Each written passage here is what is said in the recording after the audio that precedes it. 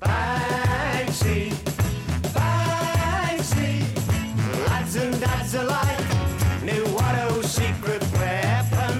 Banksy, Banksy, especially down at Bootham Road. Leicester City thought they'd sell what oh knew he'd done well. Gordon Banks was his name, football was his game.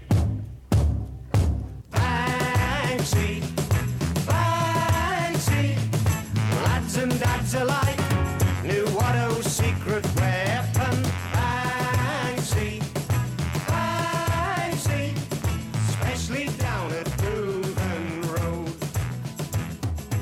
England caps by the score in his hands, safe and sure. Though they all came to try, he'd not let them by. Hello and welcome to the Wizards of Drivel podcast. Ben Cartwright is here. Good evening, good afternoon, good morning. Chris Brammer is also here. Hello, hello, hello. How are we both this fine evening? Not too bad. Not too bad. Yeah. I'm doing great, Dave. Living the dream. Good stuff, Chris. I'm glad. Thank you. Glad you're happy.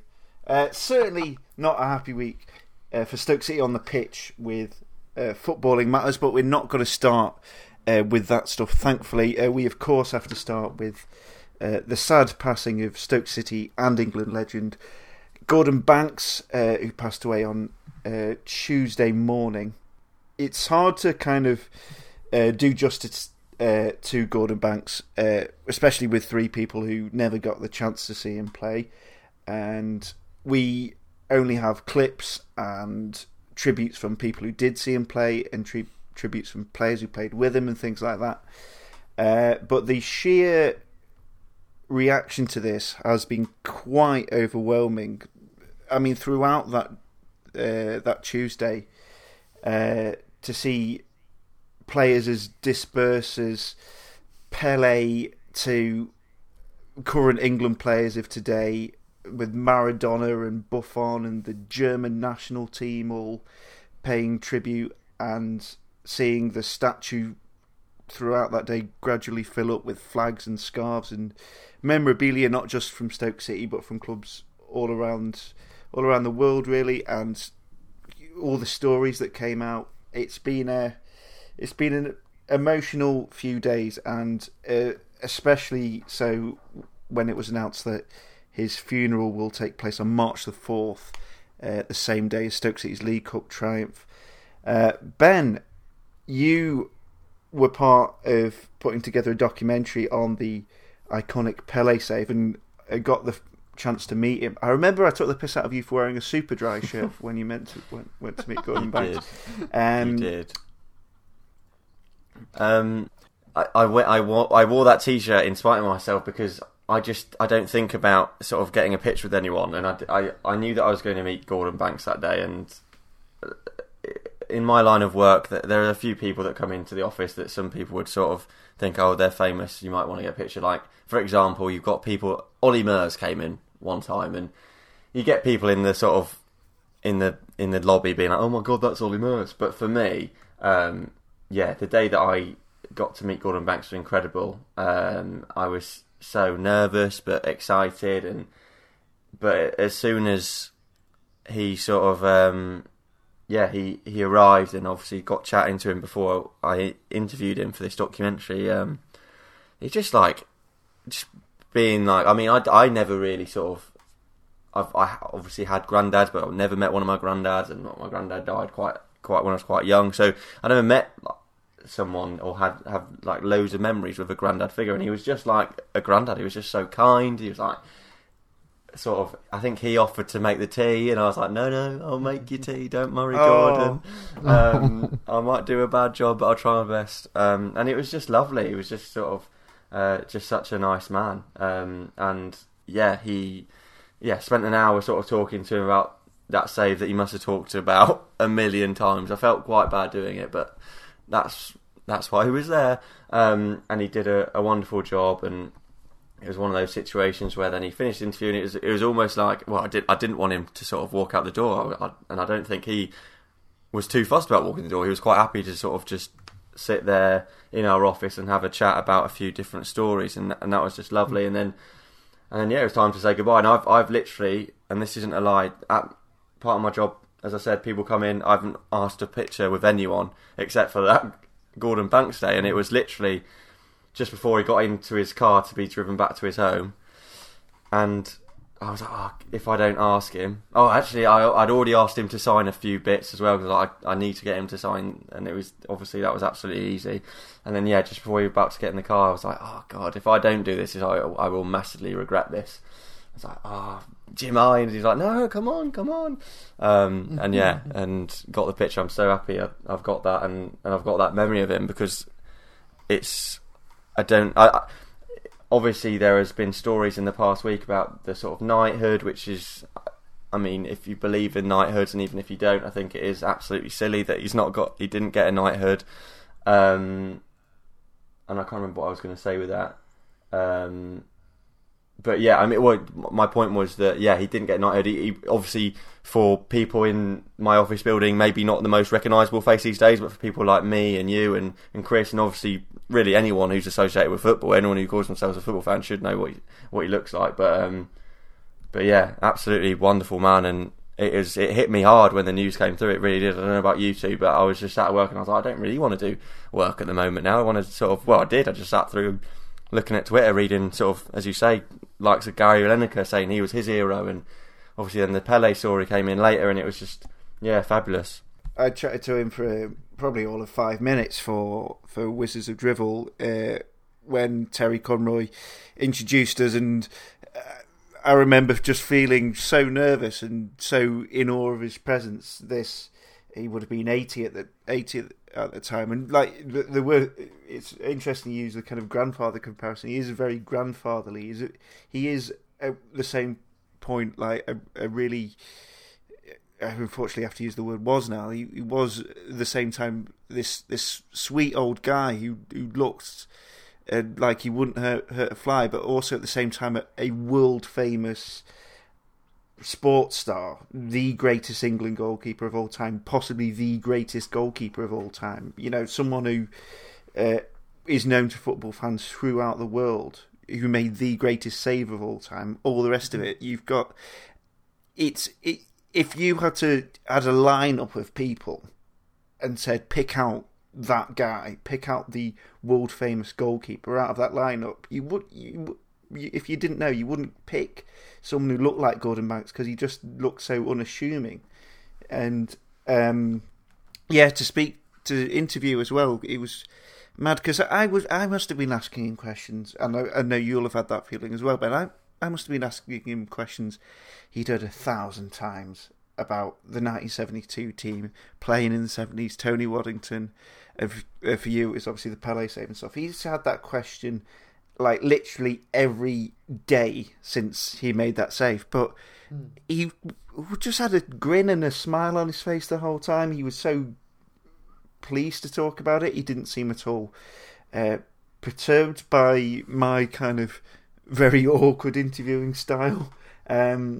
He just a fantastic guy, and and there's been the tributes have at the same time been overwhelming and not quite done him justice, because there's countless stories that have come out. I thought the letter to the young fan from back in there, that was particularly touching, a kind of handwritten explanation of how to be a goalkeeper. That was lovely.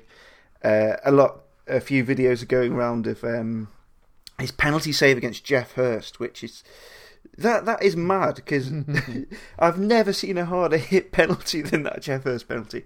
That doesn't make sense.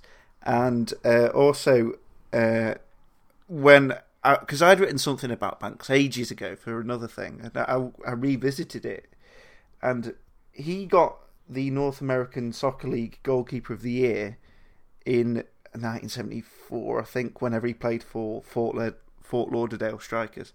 He had one eye, and he was the Goalkeeper of the Year. Chris, I know you're sort of Sheffield based now, and Banks being a Sheffield lad, what's the kind of reaction been over there? Do you know what? I wouldn't say it's been particularly like, oh, we've lost one of our own, mainly because I think Gordon Banks transcends an area. Like, obviously we associate him with Stoke, he's associated with us as a club, but I think Gordon Banks is nationwide, isn't he? Like, everyone knows him, everyone claims him as a historic figure, because he is a historic figure for England.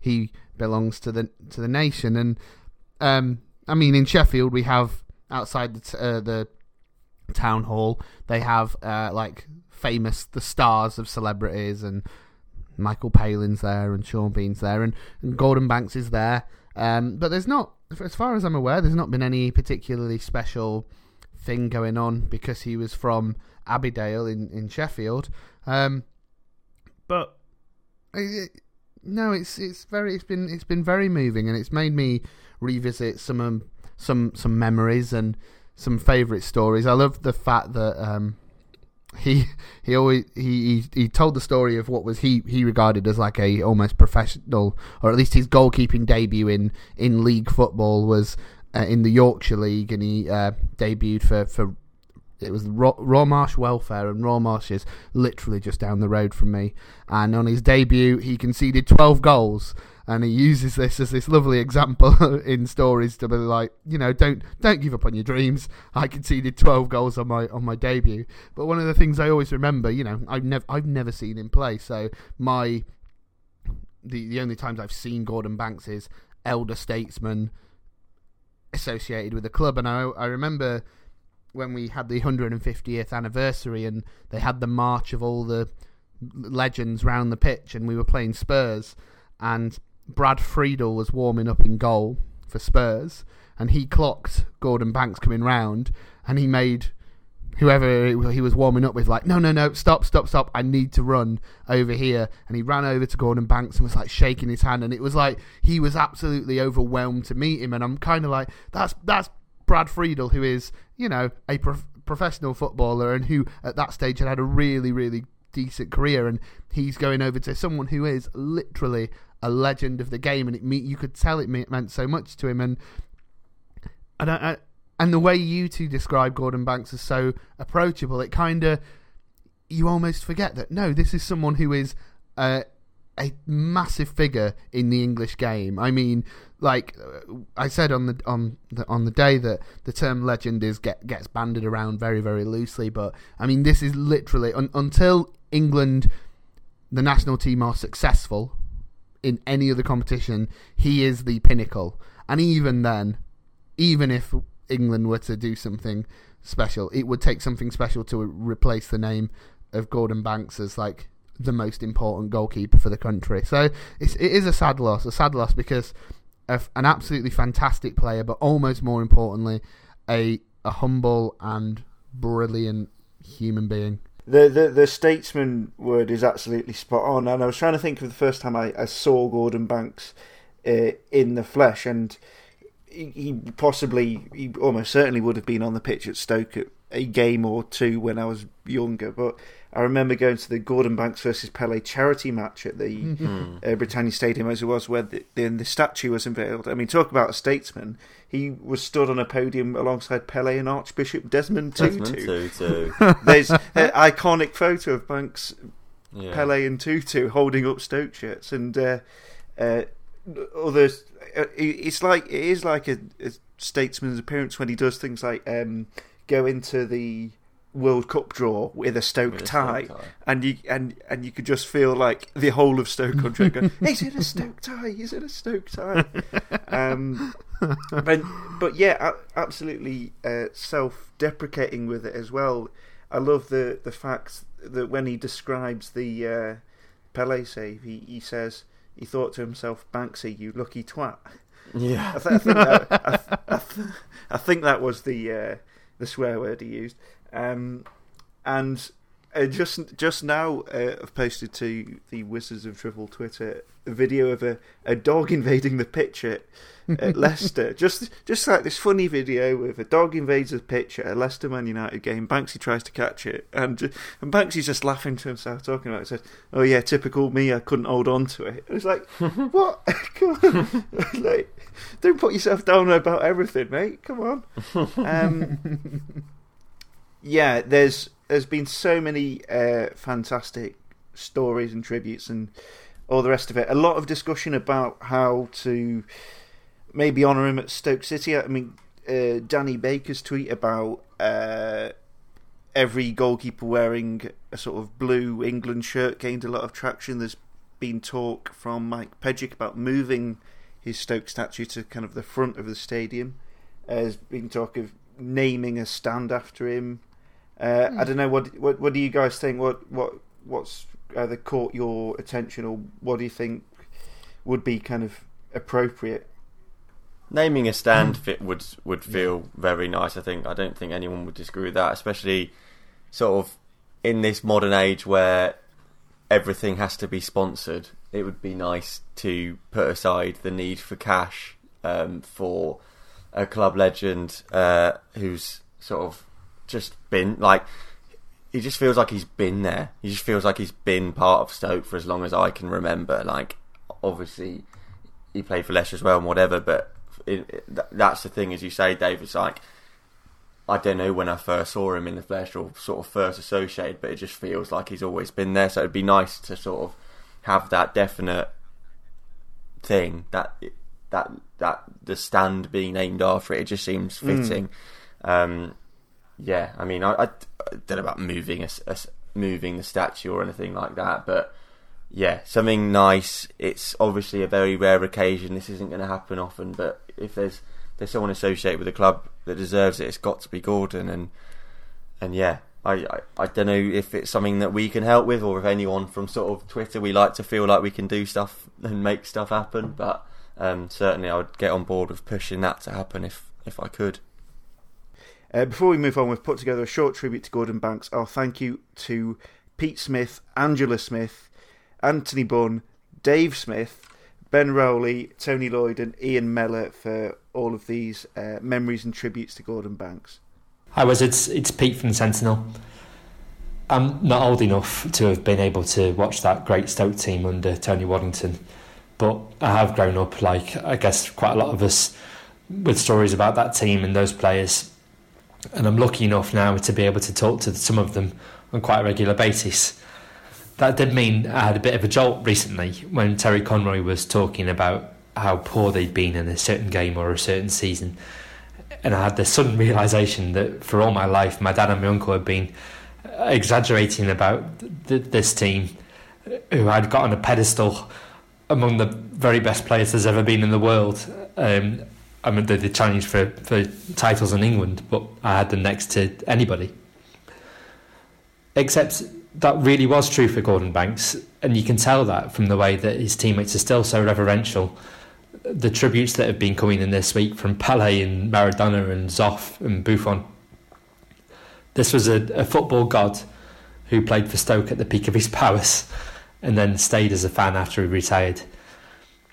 I was talking to Dennis Smith yesterday about that penalty save against Jeff Hurst, and Dennis was saying he'd never seen anybody kick the ball as hard as Hurst did on that night at West Ham. It is outrageous. Just look at the reaction from the other players on that video, and that was Banks. What a man! That there are two players in the West Ham side not daring to look. He will not look, and now it's Hurst against Banks, and Banks has saved it! Gordon had this special quality of being humble, and he had time for everybody. I remember us attending a pantomime together when his children were quite young, and he hardly saw any of the panto because people were queuing down the centre of the aisles until the theatre staff stopped them to get his autograph, and he never ever turned down an autograph or later years a selfie with people. He was a special bloke, as I say, who had time for everyone, and he made everybody feel special. I always got a kick out of introducing him to anybody, right up towards the end, actually, of his life, when he did a special interview for Duck magazine, and I remember introducing Anthony Bunn to him. He was... Sorry, Anthony, he was a bit in awe of Gordon, but very quickly Gordon put him at ease, and we sat and we relived those wonderful moments of him making that save against Pele. He was a legend and he was an icon, and the likes of which we'll not see again at Stoke City. We're very lucky to have had two icons, Sir Stan and Gordon, playing for our club. But as I say, he was the most humble and down-to-earth person that I think I've probably met who had a right, if you do have such a thing, to not be humble. The club and the world of football have lost a superstar, but locally we've lost a great community man who bore his illness with dignity and still, right up until virtually his death, raised thousands for Alzheimer's, a charity that was very close to his heart because his brother suffered with it. So for me, Gordon, your saves were precious, but your friendship was priceless. Rest in peace. It hits the top of my hand and it goes in that direction. Honest to God, I thought it was a goal. And I now see the ball bounce behind the goal. And I said to myself, Banksy, you're lucky.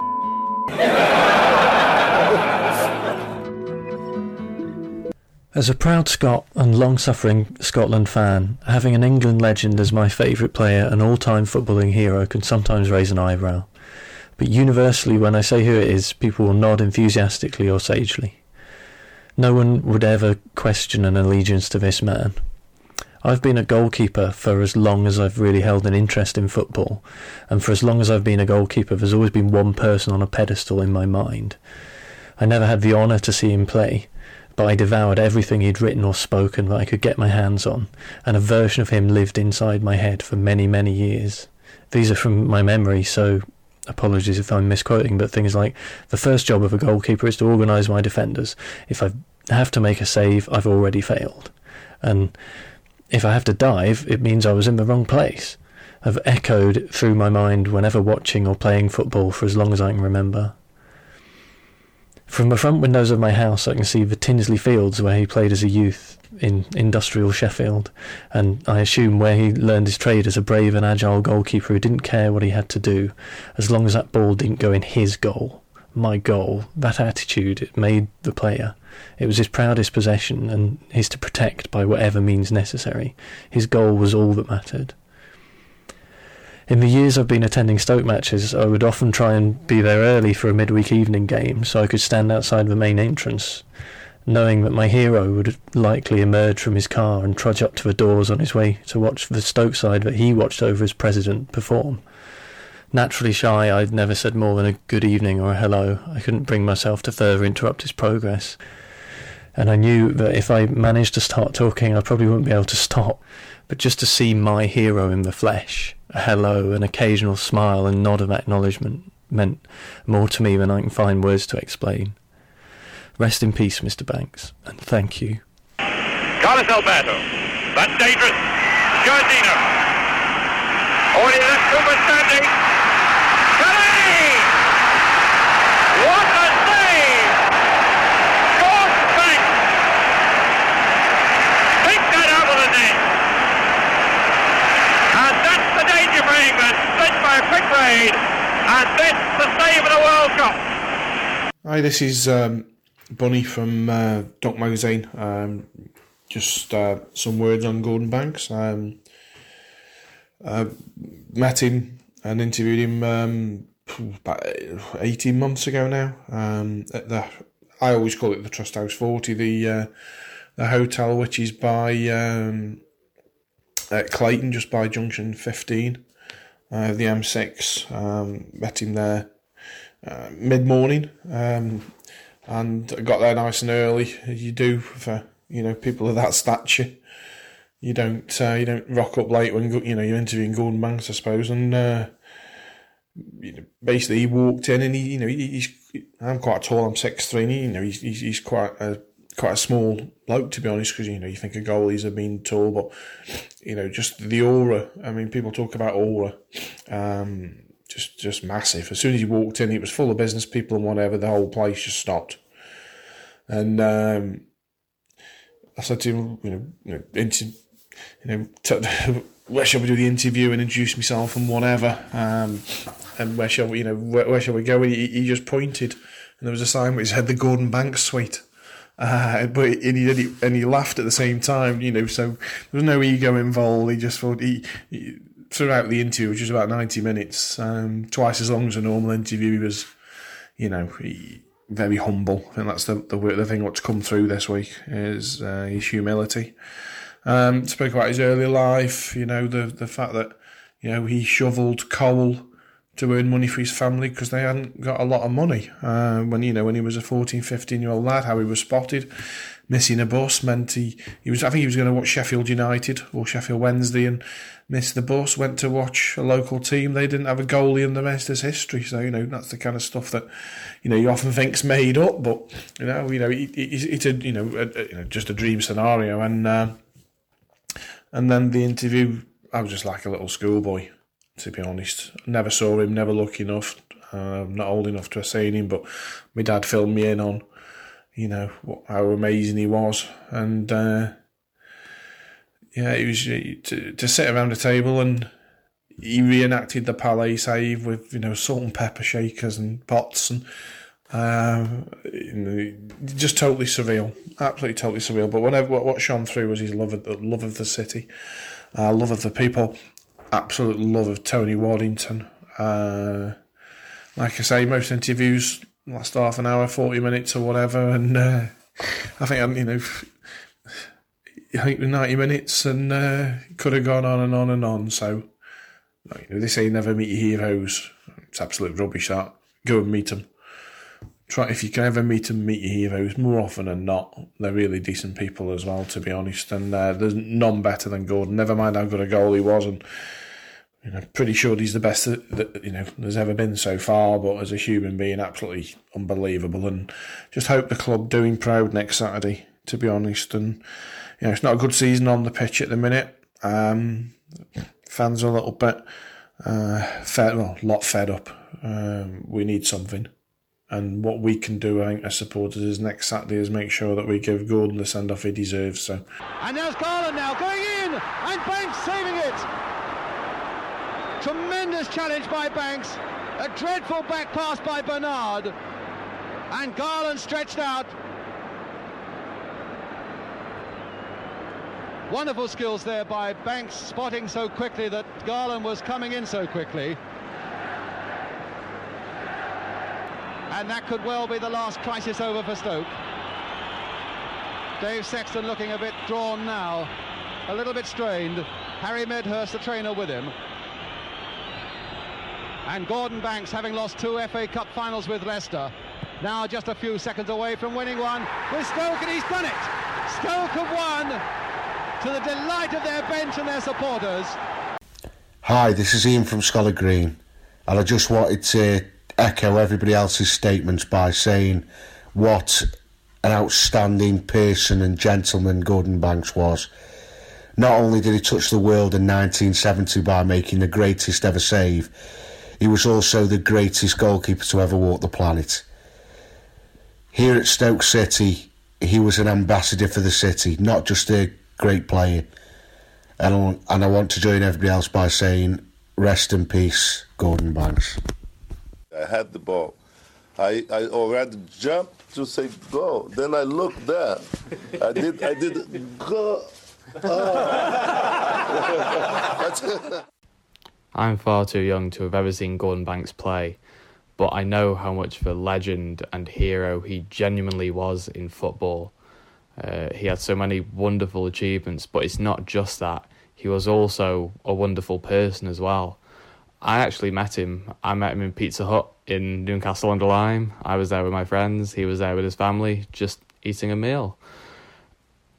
My ignorant teenage self just wandered over whilst he was eating and interrupted and asked him for a photograph. He didn't even bat an eyelid and he kindly obliged. Looking back on that, seeing how humble he was then, and looking at some of the tributes coming in today, not just from football fans, not just football players, but big figures in the world too. He seemed like he touched a lot of people's lives, and he wasn't just known for his wonderful footballing ability and achievements. He was a fantastic person as well, and he made a lot of people's lives better.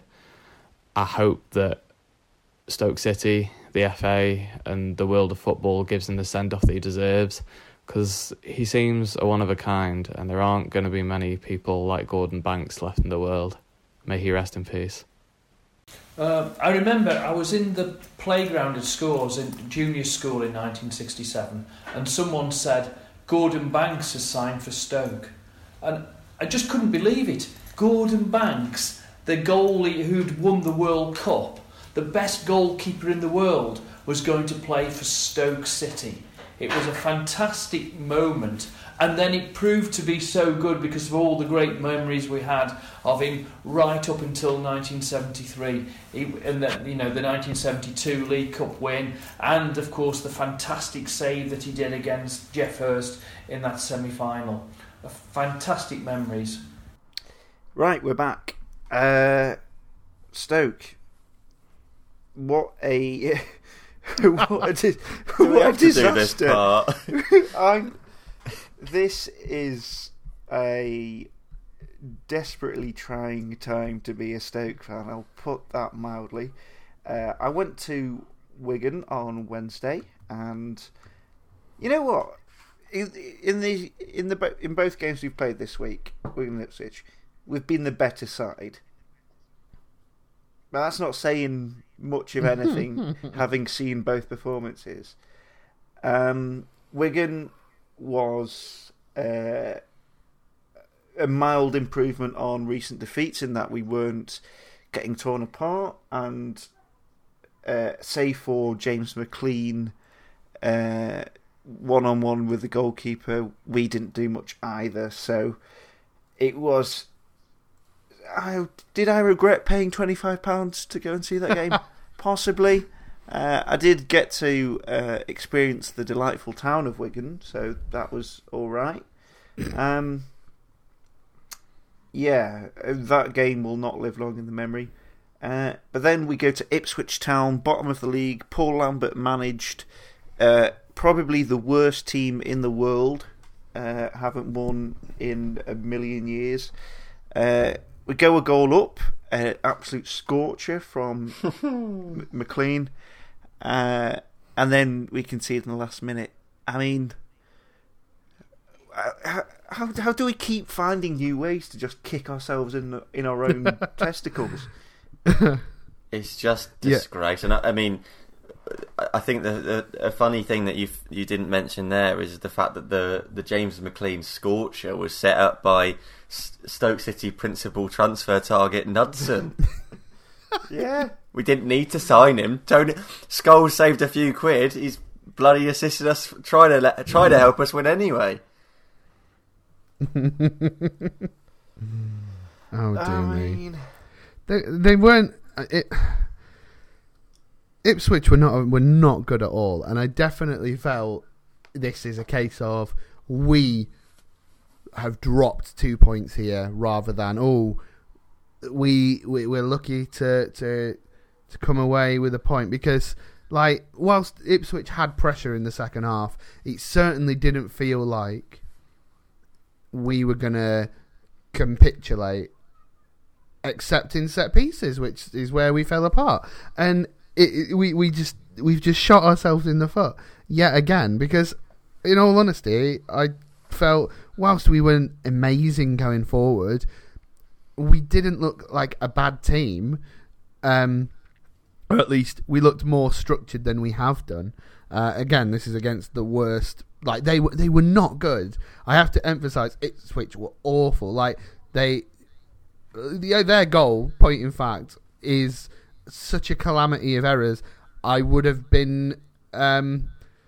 been surprised to have seen us do that last year when we got in the Premier League, because it was that type of absolute cluster of a goal. But for us to just, and in the last seconds of the game as well, in the last seconds to switch off, and you can, and I've watched the replay, they just switch off. They do not follow marking. Their men. They don't do their marking.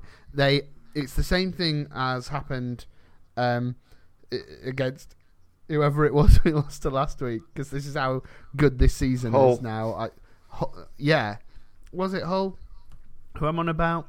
Who we we conceded? No, yes, maybe. I don't know.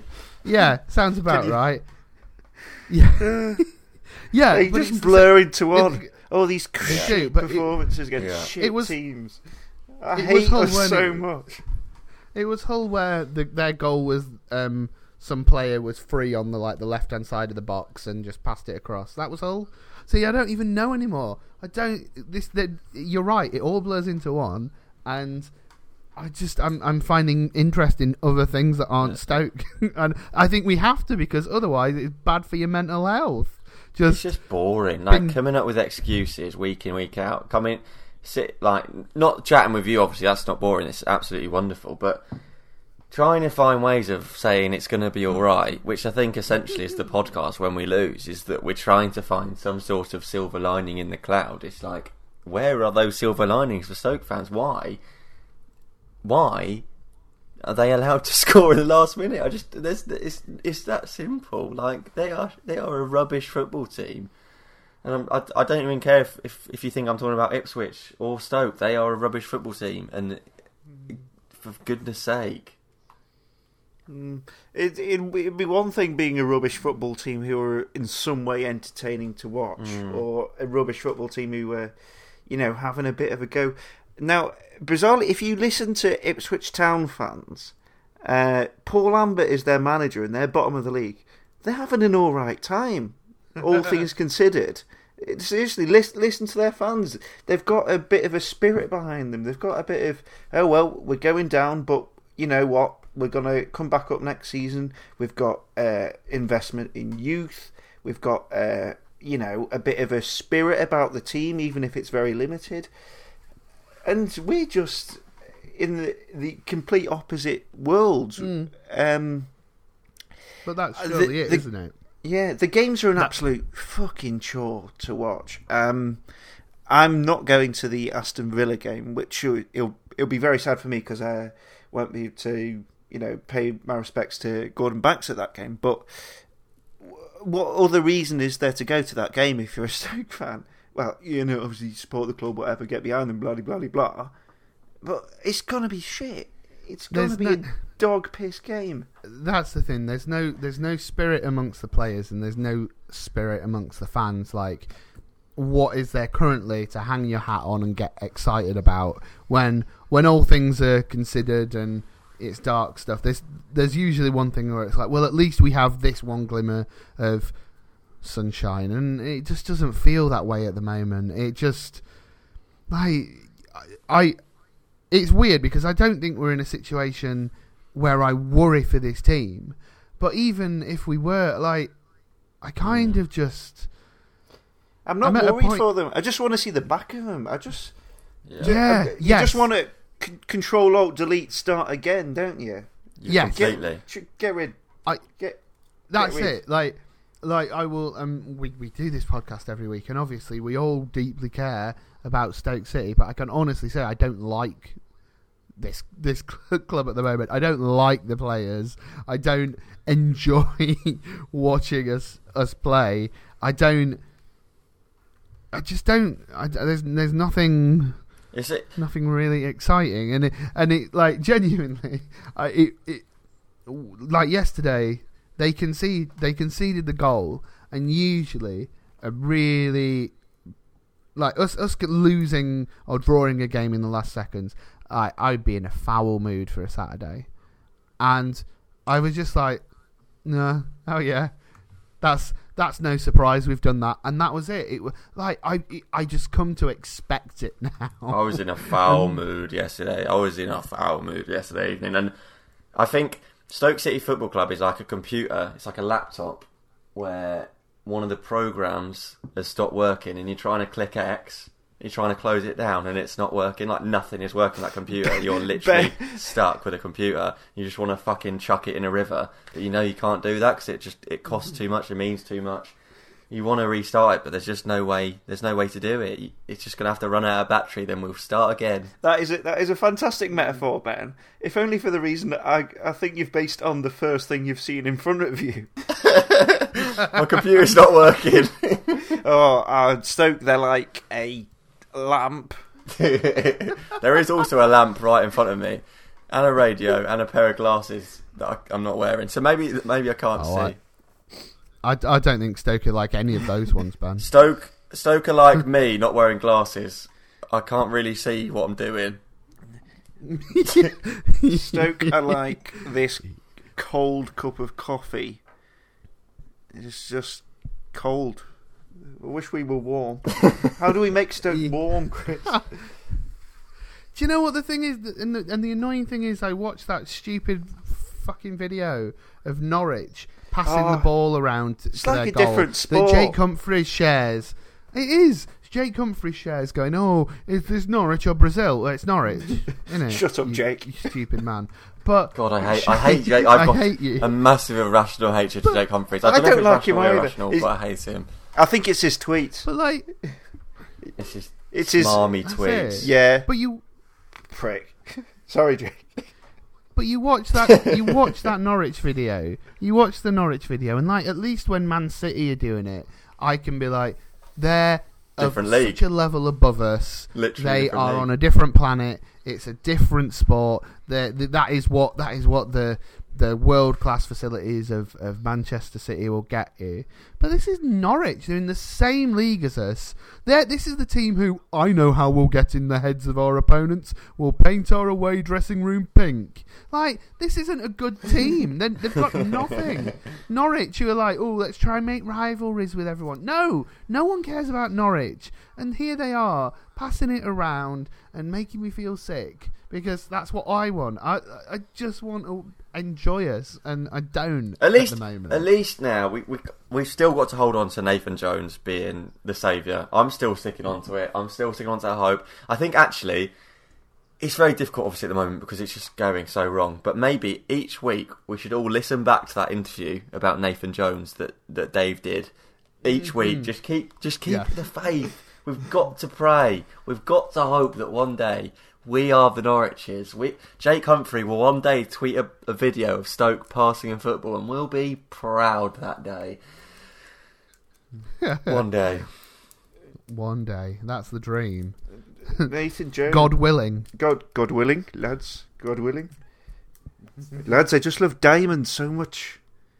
Like, I love diamonds so much until it doesn't work with Stoke. You dickhead. And then they play like Gary Rowett, who is shite apparently. Who knew?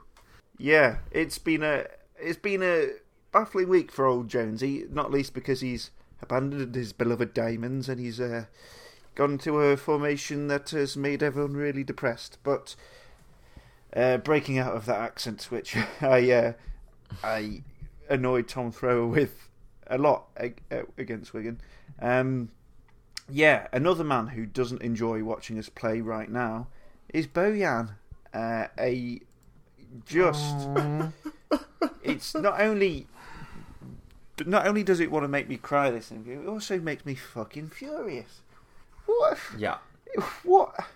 I mean, to have not been involved in two of the worst Stoke teams of the past 25 years is one thing. To have been loaned out is another. But to not have... To be seemingly have been ostracised by the club and the previous manager, to have been so scornfully tossed aside, for... It seems to be no good reason other than the fans like him. It's just so fucking embarrassing. Imagine having a player this good, and in the worst period in the club's recent history, we treat him like shit. And not only a player this good, but a player this fucking dedicated as well. We've gone on and on and on about players who don't give a shit, players who aren't playing for the shirt, players who are mercenaries. Bojan is none of those things. And if this was Glenn Whelan, or Rory Delap, as Gary Rowett once compared him to, or Ricardo Fuller, there'd be riots in the stadium. You know, it's fucking stupid. What an embarrassing, grotesque, mean-spirited bunch of bastards we've had at Stoke City. Fucked off. I just really, really don't understand what he's meant to have done wrong, because so obviously you tweeted about it on the Wizards account, Dave, and I shared it, and people had a go back and told me off for sharing GIFs because they said I was 12 years old. But the general thing being, oh yeah, but this is now, well, there's 6 managers who clearly don't fancy him, and it's like, well, no, that's incorrect. But even if we take your what you're saying, what he was when he played against Hull, he was one of the better players in the team. Like, when he's played for us this season, we've looked the better for it, and it's been noticeable. Like, colleagues at work spoke on that first day of, when Bojan came on, you look much the better team. Like, I don't understand what it is that he's doing wrong, unless it's stuff behind closed doors. Unless Bojan is like this master manipulator, and he's actually this massive dickhead behind closed doors, and he's got us all, thinking he is this wonderful, lovely man, and actually he's a bit of a bastard. Like, unless that's the case, I cannot understand what's going on. And the thing that frustrates me is there have been numerous occasions where we've all thought on this podcast that right, Bojan isn't going to play, let's just move him on, let him go play somewhere else, and get in the players that would suit the system, or that will suit the players. If Bojan isn't the player that we need, then so be it. And we had that opportunity in January, and we said no. And granted, yeah, it's only 4 games or whatever since the close of the window. He still has an opportunity to play. But you can't be telling me that Bojan isn't a better option than James McLean or Tom Ince in the number 10 role, or Joe Allen in the number 10 role. He is. Like, it's not even a matter of opinion. Like, this isn't me thinking, I think he's better. He categorically is. Like, everyone can see that he's a better, because that's his natural position. It's not ham-fisting Joe Allen into the number 10 role that doesn't suit him. It's insane. It's like arguing Jack Butland is the best goalkeeper at the club. It's like, maybe give Tom Ince a running goal. He might be better than Jack Butland. It'd be like arguing that. No, it's just the problem is they're not getting it. That is the biggest issue. Is I just don't understand that situation whatsoever. We've talked about it for a long time on the podcast, that we don't know what goes on at Stoke City, and we obviously still don't, and we probably never will. But why has he been stopped from going? Why is he not playing? Like, what is the problem there where he's clearly not the worst player? I think that's the biggest issue for me, is Bojan, when he plays, is not the worst player. And there are other players that continue to play in the team and don't get dropped, but he is always the one that only gets 1 game. And yeah. Nathan Jones, I believe in you. I still do. I'm not going to jump ship, because I promised that when he signed, we have to give him this season. This season is dead, and I think we all said that. But please explain to us, or change your behaviour with Bojan, because it does not make any sense. And I think the thing that really I find confusing is, this was an argument that someone was throwing at me and others, like, well, we asked the question, well, if Bojan isn't wanted, why have we kept him?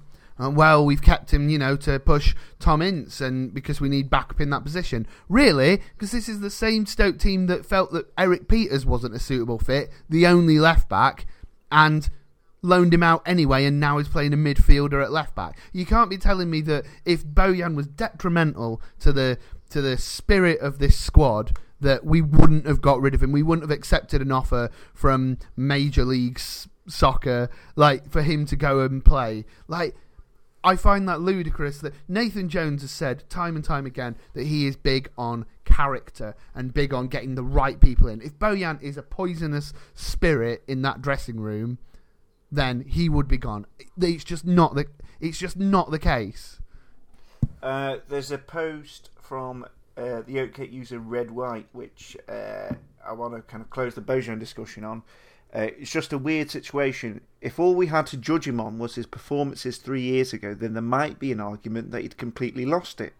But whenever he's come on this season, it's been clear as day, to me anyway, that the bloke possesses more footballing talent than any other player in the team by an absolute mile. Completely composed on the ball, constantly finding space and looking to go forward. That's not even a glowing praise of him as much as it is a damning indictment of the shit players around him. Those who work hard but struggle to control a football are useless at passing and possess no attacking vision whatsoever. And that is spot on for me, because just look at our last 2 games. We can't create anything unless a shit Ipswich player heads it into our path 2 yards from goal with an empty net. You know, we can't create at all. He continues, if we were still a mid-table Premier League side playing decent football without him, then it might be understandable not to play him. But we're not. We're bottom half of the Championship, which, despite this cliche notion of competitiveness, is full of very shit teams with very shit players. We're creating nothing because our team is full of uncreative players and we've got Bojan rotting on the bench. Other players can have 5 shit games in a row and still get picked. Bojan has a decent 60 minutes and gets dropped. Very weird. I understood it under Rowett. He was a stubborn, nasty bloke who wanted to play ugly football and clearly hated the fact that the fan favourite was skillful. But Jones has come with a reputation of playing total football and he's not playing the most exciting winger. Yikes. And finally, moving on to another sad thing that you kind of touched on earlier, Chris. This shit time for Stoke is one thing, but also I think there's a toxicity that's spread now, and it's manifesting itself among the fan base. I mean, we've done this podcast for about 2.5 to 3 years now, and that time span covers a pretty horrible time. But I think more and more now people have just had enough of arguing with Stoke fans, because ultimately it's wound up nowhere. This is on social media. I know a lot of people are just fed up of arguing about Stoke, because it's not just like having a debate over who you think should start at left wing. It's now just becoming pathetic kind of one-note insults, and I get that sometimes when you're passionately defending a position, like, you know, I've dare say gone into battle for Bojan more times than I can count on social media and all the rest of it, but it's just become so draining now for so many people. So that, coupled with this shit Stoke Championship team, is just making things worse. But I also think it's at the games as well.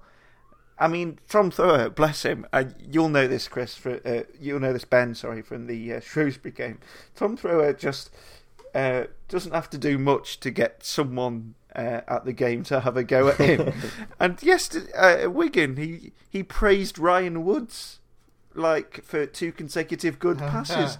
And like, there were people around him making comments like, "Oh, you're going out with Ryan Woods then?" And like, there's no kind of sense of unity at the moment, I don't think. I think in general people are going to give Nathan Jones time, and I think that's a good thing. But I'm just so tired of Stoke fans hating each other when we should be hating the club for being fucking shit. Yeah. Spot on. Yeah, I can't disagree. I think everyone, especially on social media, just needs to log off for a bit or talk about something else for a bit. How about we just have a week where we don't really talk about Stoke, and let's find other things that we've got in common, and talk about those things, and not argue for a bit, because it's just a very, very angry time, and I get it. Everyone's frustrated, and everyone has differing opinions on why things are bad, and everyone is looking for an outlet.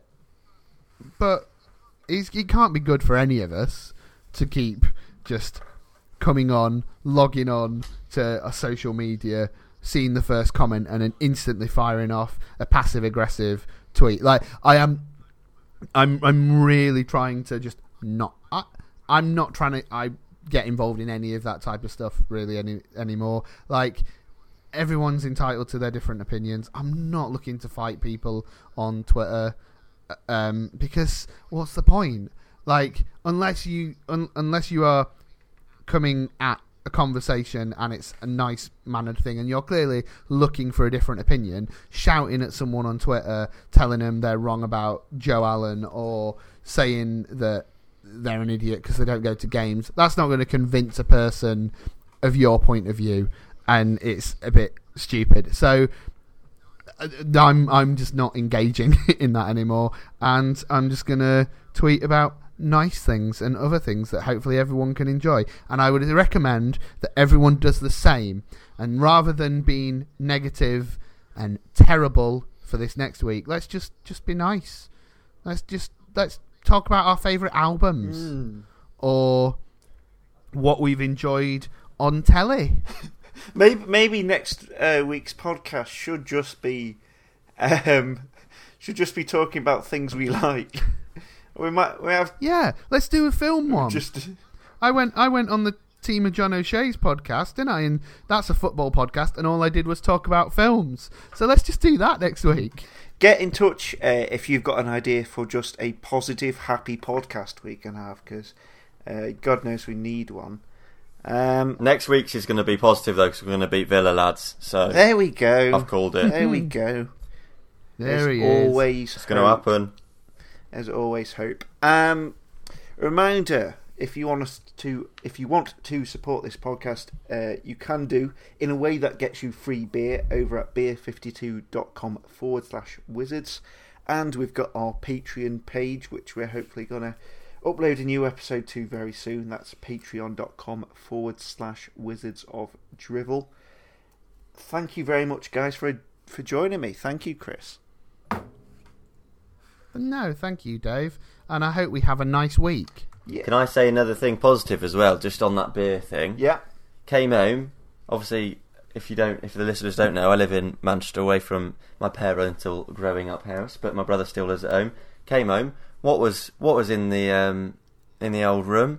A box of big beer, and I had a couple of the beers, and they were lovely. And I haven't even done it myself. I was like, Dom, what are you doing? He's got beer off the podcast. Yes, Dom. Oh. So, copy Dom. Yeah, it was beautiful. Had some lovely Korean beers. How about that then? There you go. Fantastic. See, always end on a high note. But I will not end just there. I will end instead with the words of Don Mullen, who is an Irish author who wrote the book Gordon Banks, A Hero Who Could Fly. At the age of 15, I witnessed Bloody Sunday, and like many of my age group, I considered joining the IRA. I understood what many did, but there were a number of reasons why I never made that choice. My parents were one reason, my football manager and a best friend another, but one important reason was my sporting idol, Gordon Banks. I loved that man. As a youth, I instinctively knew him to be an ordinary, decent and down-to-earth human being whom I wanted to model my life on. Banksy was like a friend who lived in my mind and who filled me with hope. Rest in peace, Banksy. Go on, Stoke. Ellie and Eusebio found he was the best. Uncle Alf knew he would stand the test.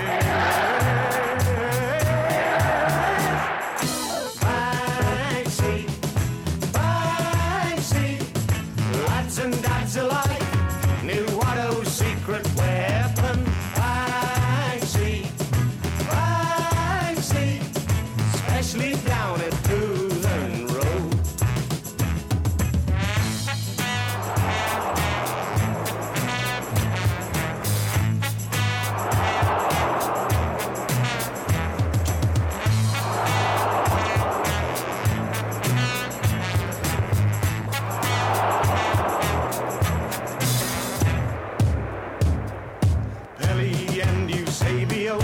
found he was the best. Uncle Alf knew he would stand the test.